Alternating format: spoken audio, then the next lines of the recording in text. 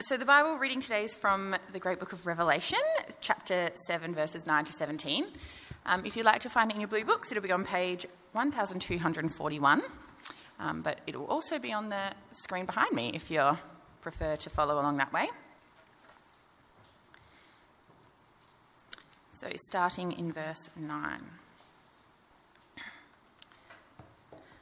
After this I looked, and there before me was a great multitude that no one could count, from every nation, tribe, people, and language, standing before the throne and before the Lamb. They were wearing white robes and were holding palm branches in their hands, and they cried out in a loud voice, "Salvation belongs to God, who sits on the throne, and to the Lamb." All the angels were standing around the throne and around the elders and the 4 living creatures. They fell down on their faces before the throne and worshipped God, saying, "Amen, praise and glory and wisdom and thanks and honour and power and strength be to our God forever and ever. Amen." Then one of the elders asked me, "These in white robes, who are they and where did they come from?" I answered, "Sir, you know." And he said, "These are they who have come out of the great tribulation. They have washed their robes and made them white in the blood of the Lamb. Therefore, they are before the throne of God and serve him day and night in his temple. And he who sits on the throne will shelter them with his presence. Never again will they hunger, never again will they thirst. The sun will not beat down on them, nor any scorching heat. For the Lamb at the centre of the throne will be their shepherd. He will lead them to the springs of living water, and God will wipe away every tear from their eyes." Well, good morning. That's good. This date to do CMS Sunday has actually been in the diary for probably 6 months. But the date for this flight and the visa, they're pretty recent. So perhaps this is a divinely orchestrated opportunity for us to think about this mission idea behind what's going on for the Purdy's and for our other workers. So let's pray quickly before we dive into this. Lord, we do thank you for your word. We thank you for Jesus at the centre of the throne. And we thank you for this opportunity now. Please galvanise us and encourage us as we think about global mission. Amen. So the vision statement of CMS is a world that knows Jesus. It's quite bold, don't you think? What would it take for us to see a world that knows Jesus? How would you go about evangelizing like the whole world? It's quite big. Some of you may be thinking the preacher has lost the plot. Are you kidding? Is this the real world you're planning to evangelize? Some of you may be hearing this and saying, that's offensive. What about Jesus? Have you come to know Jesus yet as the Lord of history? Because the Lord of history says this about world evangelization. In Matthew 24, verse 14, Jesus says, "This gospel of the kingdom will be preached in the whole world as a testimony to all nations, and then the end will come." It's a word of prophecy. Jesus is saying, the whole world will be evangelized, and only then will I return. First, world evangelization, and then the end of the world. Now, some misinterpret this and say, see, we've been given a job to do, and until we do it, Jesus won't return. So, for goodness sake, just get on with it. Otherwise, you are delaying the return of Christ, and it's a kind of a guilt trip.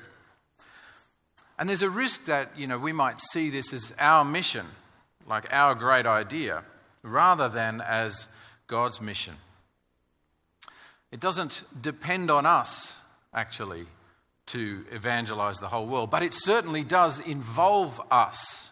In fact, that's how he's doing it, if we will participate. And so the question is, do we want Jesus proclaimed to the whole world? That's the starting point for us as we ask the question of this talk, which is, where are we up to with mission? Where are we up to with mission? if we want to know where we're up to, we sort of need to know where we've come from and where we're going, and that's what we're going to do. We're going to ask that question in three ways. Where are we up to in the Bible's story of mission? Where are we up to in world history of mission? And thirdly, where are we up to as a church? What's it look like for us to be seeking a world that knows Jesus? So the Bible, world history, and our church. Firstly, where are we up to in the Bible's story of mission? God's mission starts in Genesis. The whole Bible is the account of God's mission to create and restore and perfect humanity and the rest of stuff. But where we, the church, come into the picture is really from the book of Acts onwards. It's a really significant moment. It's the point of handover, actually. Handover from God the Son, who is there present in our world, and he's starting a new age through his death and resurrection. It's the handover to God the Spirit. And God the Spirit takes the message about God the Son, and he energizes and equips the church, you and me, for us to bear witness to that message about God the Son across the whole of humanity. And so that's where we step into the picture, at that point of handover. And you'll see yourself in that picture in just a moment. So in the book of Acts, right there after the Gospels, just as the Acts of the Apostles begin, that taking of the message of God the Son to the whole world, it's only just beginning. But as we'll see, it begins in an explosive way. That's the kickoff. But then, if we wind forward right to the other end of the Bible's picture, we come to the book of Revelation. We've just had those verses read. What is the goal? Where is all this heading? And we heard from Revelation chapter 7, as the Apostle John is seeing this vision of what's there at the end. He says, I looked, and there before me was a great multitude that no one could count. From every tribe, nation, people, and language, and they're standing before the throne and before the Lamb. They're wearing white robes, note the white robes, and they're holding palm branches, and they cry out in a loud voice, salvation belongs to our God who sits on the throne and to the Lamb. It's a picture of the future. And at the point of that picture being snapped, mission has happened. World evangelization has happened. It's all done. The gospel has been preached to the whole world as Jesus predicted, and now the end has come, and there are people there from every nation, tribe, and tongue. And you're there, right? Can you see yourself in the picture?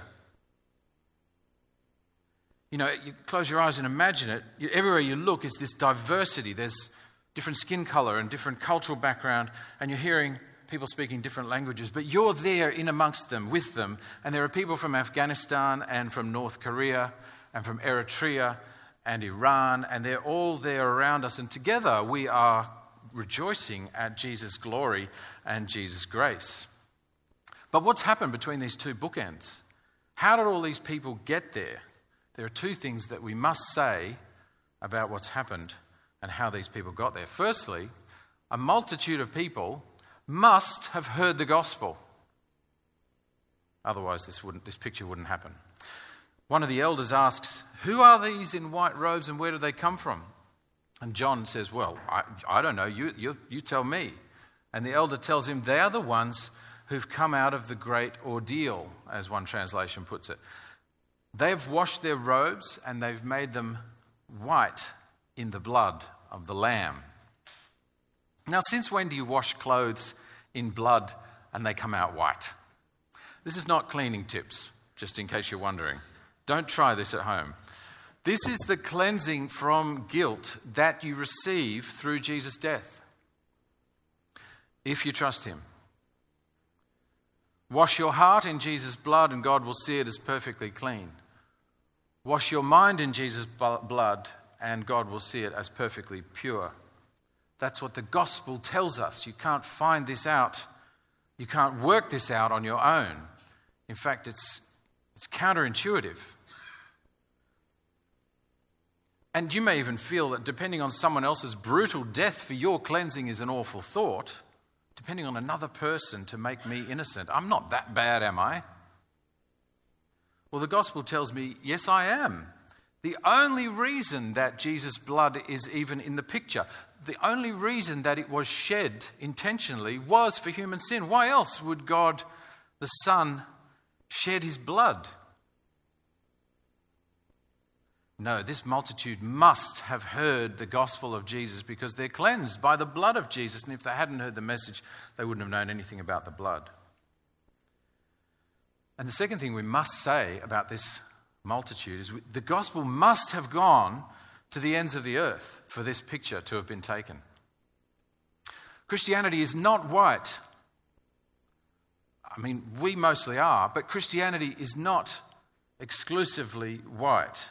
It's multicultural, and it's more multicultural than any church you or I have ever visited. But how is it multicultural? Well, there's only one way it could have become multicultural. There's nothing random about it. It doesn't sort of accidentally become multicultural. For the multitude to become multicultural, the message must go cross-cultural. Culture isn't simple. You don't accidentally cross cultures. Otherwise, they would just dissolve and blend into one another. But that's just not how it happens, is it, around the world? Our cultures are pretty set. I mean, there is some blending. But unless there is intention, we typically stay in our comfort zones, don't we? In our own cultures. We don't understand other cultures. We find it hard. At best, we see other cultures as a novelty. At worst, we call them foreign. And we don't really want to spend a lot of time with people that we find it hard to think similarly to, people who talk differently and live differently. It's hard work. If this picture of the multicultural gathering tells us anything, it tells us that throughout the history of the church, missionaries have been sent. Cross-cultural workers are a fundamental necessity for the fulfillment of God's mission. There is no other way that this picture happens other than missionaries going.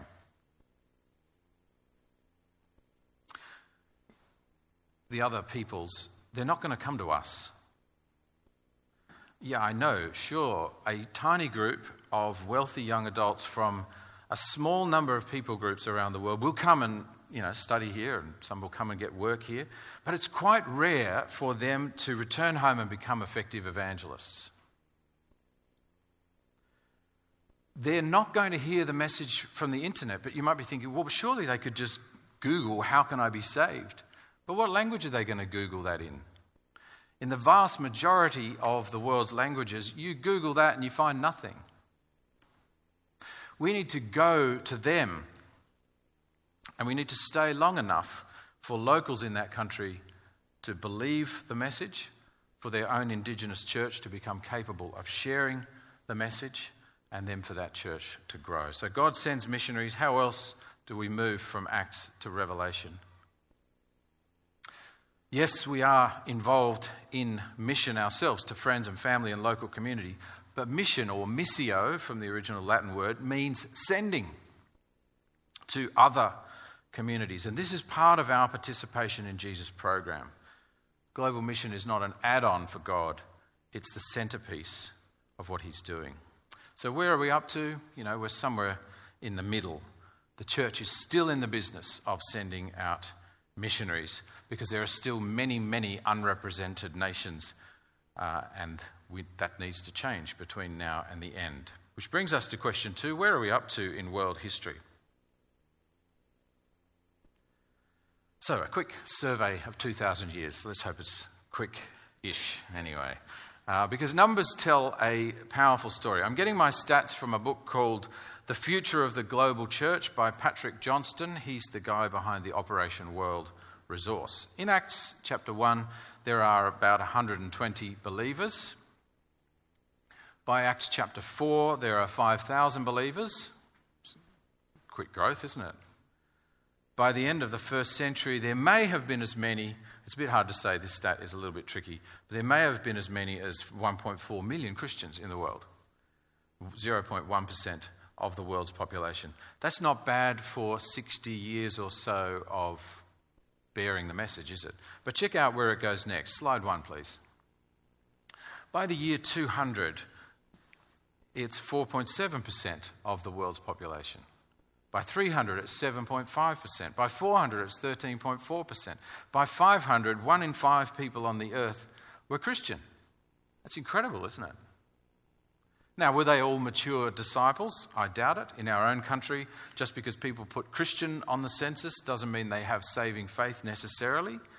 But it does mean that the gospel has been preached extensively in Australia if our numbers on the census are, even up in that 50% kind of area. Most of Australia's people groups are called reached people groups. We are a gospel-rich country. You can find a church pretty much anywhere. We're not a gospel-poor country. And remember, Jesus didn't actually say that the whole world would be Christian, but that the message would go to the whole world. So what happens next? Slide 2. World population begins to increase significantly. There is the birth and spread of Islam. The number of Christians actually stood still at about 40 million for about 400 years, but the percentage in percentage terms, it drifts down. And then there's this exception of I'm sure you've spotted the 13th century spike. I'm not exactly sure what's going on there, but I think it's connected with the complex effects of the Mongol Empire.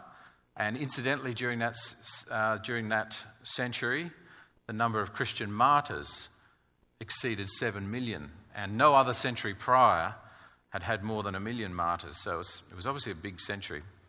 But anyway, it corrects, and then there is a gradual increase post-Reformation until, slide 3, the incredible 19th century. Look at that. Massive explosion in mission activity during the 1800s. By 1900, 45,000 Protestant missionaries and multiple spiritual awakenings all around the world. By 1900, Christianity represented 34.4% of the world population, 1 in 3 humans. So what was going to come next? Where's this graph heading? Gets you thinking, doesn't it?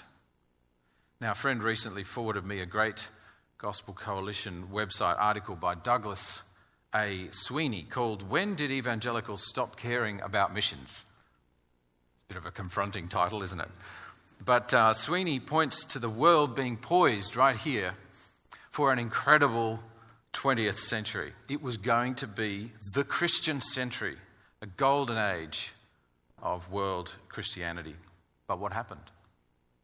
Well, 2 world wars, dozens of genocides, massive population growth, a significant increase of Islam in Asia and Africa, along with, as we know, a devastating decline in Christian commitment in Europe, followed by the rest of the West. Between 1900 and 2000 in the Northern Hemisphere, Christianity went from representing 82% of the population, so we're just talking about the top half of the world, 82% of the population over 100 years went to 41%. That's a big drop, isn't it? And that's Western culture that we are familiar with. Along with this, in the 20th century, 45 million martyrs. So then what happened to the overall percentages? I suppose we're expecting a massive drop. Let's see slide 4. Shows us the whole period. Well, not a massive drop, actually. It didn't rise. It fell slightly, and today it's still around 32%. What's been happening? You may be tempted to think that with this post-Christianity that we're experiencing in the West, in our own culture, that the percentages may have dropped even further than that. Just like they do in our census numbers, and we get depressed, don't we? Because it's less and less people who will call themselves Christian. Why haven't they dropped more globally And the answer is very simple. It's because of the global south. Several regions around the world, especially in Asia, Africa, and South America, Christian faith grew from nearly 18% of the population in 1900 to 59% in the year 2000.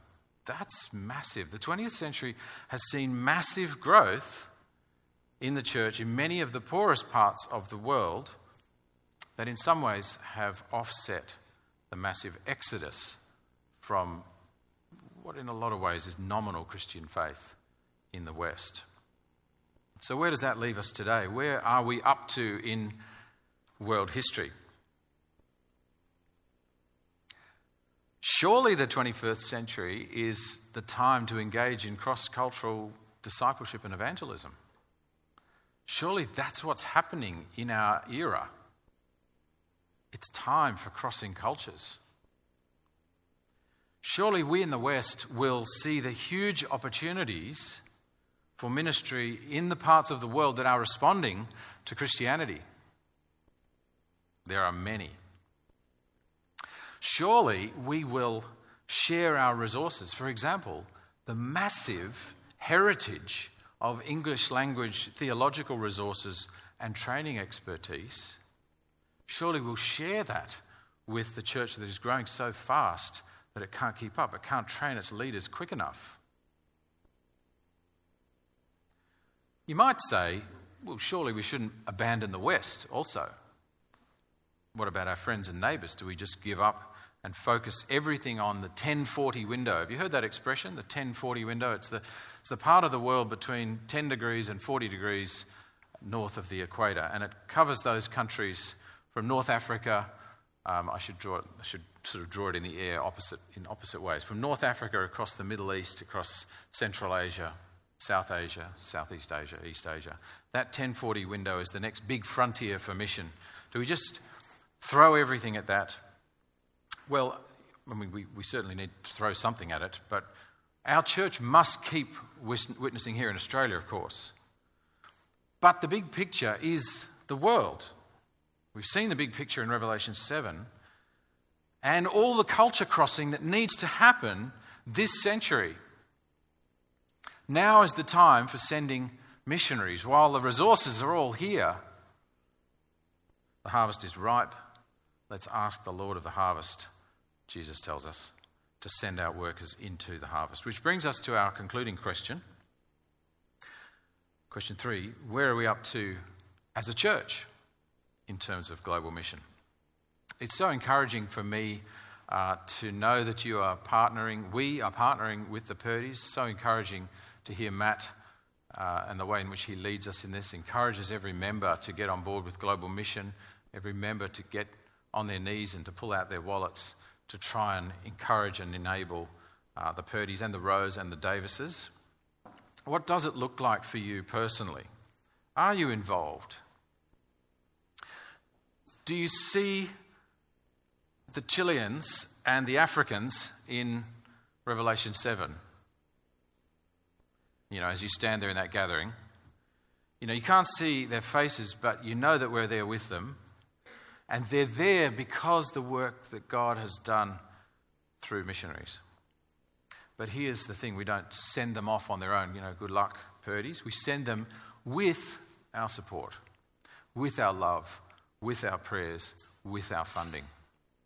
So CMS talks about pray, care, give, go. Have you heard those 4 words?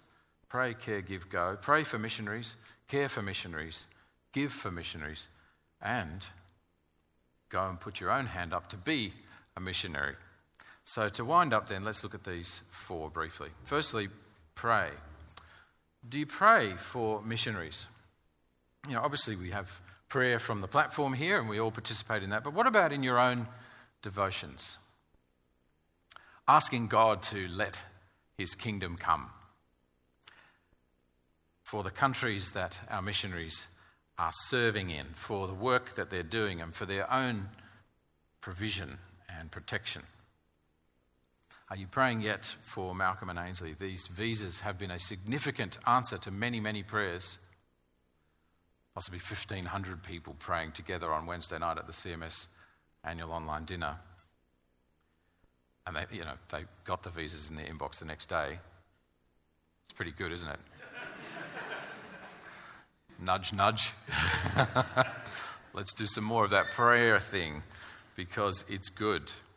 And it happens all the time with our missionaries. They do also have to spend time waiting too for answers to prayer. But anyway, move along. Pray for them with the big culture shift ahead, the language learning, the relationship building, so that they can get involved with this training of pastors, preparing those pastors for a lifetime of gospel ministry across Chile and other parts of South America. You do pray for the kingdom, don't you, in your prayers? I'm going to be a bit impolite here. Can we say that we're committed to the kingdom if we don't actually get involved in praying for the kingdom? We sort of need to stop praying that God would make our lives more comfortable and just start focusing our prayer on what he wants us to pray. It doesn't mean, don't pray for, significant illness in your family or somebody who's at a critical moment and they're uncomfortable. By all means, pray that. But let's just shift the focus of our prayer to the things that he's doing in the world. That's the thing. Just make that big in your prayers, that Christ would be known in all the earth. Secondly, care. Now, some of you may remember, although it was last year, and I only remember because it's in my notes. No, it's not true. I do remember standing up here with Nigel and Rose, and they were finishing up after 11 years on the field, and we were asking them, what's your advice for us, a church that's finishing up with one missionary, about to partner with some new missionaries, what are you going to tell us? And I'm thinking they're going to say, well, do lots of prayer, that's a good thing. Give lots of money, that's a good thing. But do you remember what they said? They said, love them. And that really struck me, and I think I've thought about that a lot since.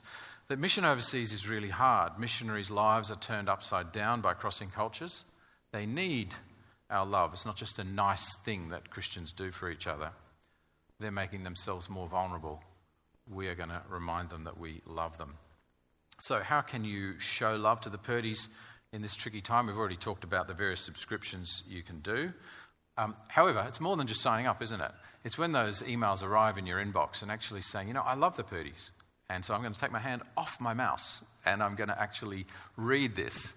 And you may have to scroll, but I'm going to read this. And then when I get to the bottom, maybe I'll actually Google Chile again or look it up on the Operation World app and just to remind myself what they're doing and to care about them.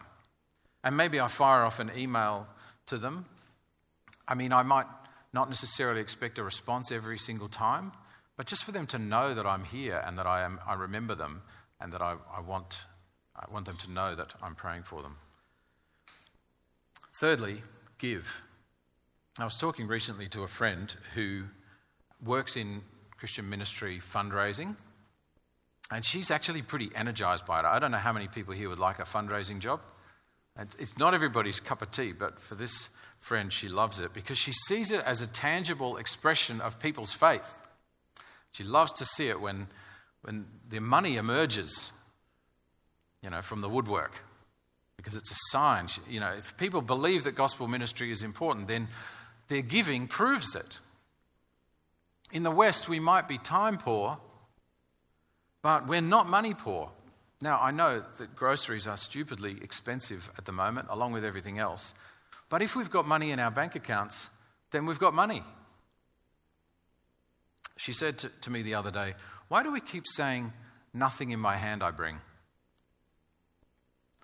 And we reflected on it together, and I think the reason we keep saying nothing in my hand I bring is that hymn, Rock of Ages, which actually says nothing in my hand I bring. But that hymn is about not pretending before God that we're righteous when we're actually not. We're in need of his blessing for us. But we had to think, and neither of us could actually think of a place in the Bible where it says to come to God empty-handed. In fact, it says quite the opposite. the very next day, or it might have been 2 days later, I was walking and Exodus 34 was coming into my ears, and God says in his law, "No one is to appear before me empty-handed." I couldn't help thinking of my conversation. A few verses later, God says to Moses, "Bring the best of the first fruits of your soil to the house of the Lord your God." Because the reality is sending missionaries is expensive.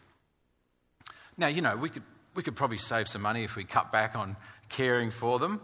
We don't want to do that, though. Our missionaries already, their living is already modest compared with many of us. The Purdy's are nearly fully funded, but let's get them fully paid for, because I'm sure we can. It's not that far beyond our reach collectively, although each person, obviously, you've got your own situation. Are you often hear that expression, are you putting your finances to work? Usually that expression means putting it to work, earning more finances.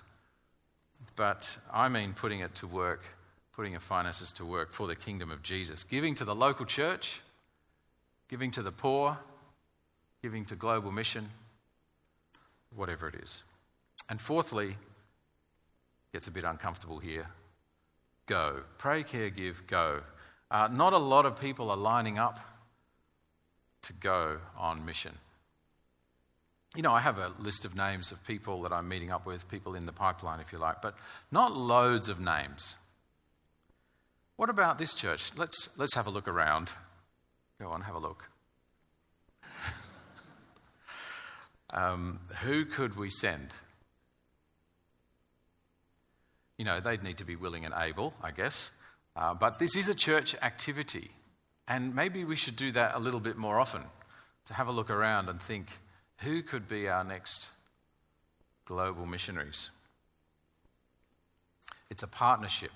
Who could we set apart and then commit to supporting them?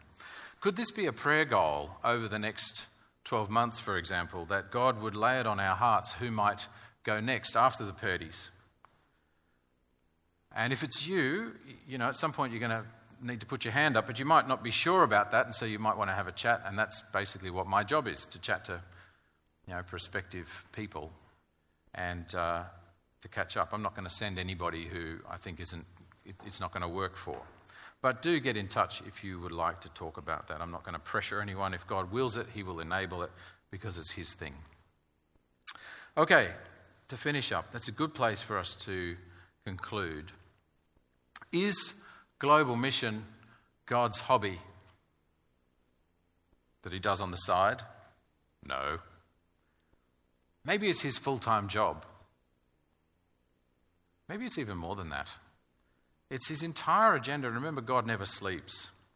Mission is everything to him. It's the expression of his love and grace and glory to the planet, to humanity in particular. It's the extension of his love and mercy, his wisdom and his righteousness, and his glorious vision for all humanity and for all creation. And so let's pray regularly, our Father in heaven, let your kingdom come. Let me lead us briefly in prayer now. Our Father, we do pray that you would let your kingdom come and that you would use us, whether it be through partnering with missionaries or going as missionaries. We pray that you would help us to go where it's difficult, even if it does mean staying in our own neighbourhoods, to talk to the difficult people, to seek out the person who's different from us. But also, Lord, we pray that you would help us to think about how our mission could be global and how it could be increasingly global, and how that global vision might make us, grow us in health as a church. Our Father, we pray that your Spirit would really work in us and challenge us and encourage us day by day in what you're doing. We pray that we would not lose heart because of this so-called post-Christianization of the West, but that you'd help us to stand firm and to trust you and to know that Jesus is indeed the Lord of history and that what he says will happen. And we pray this in his name. Amen.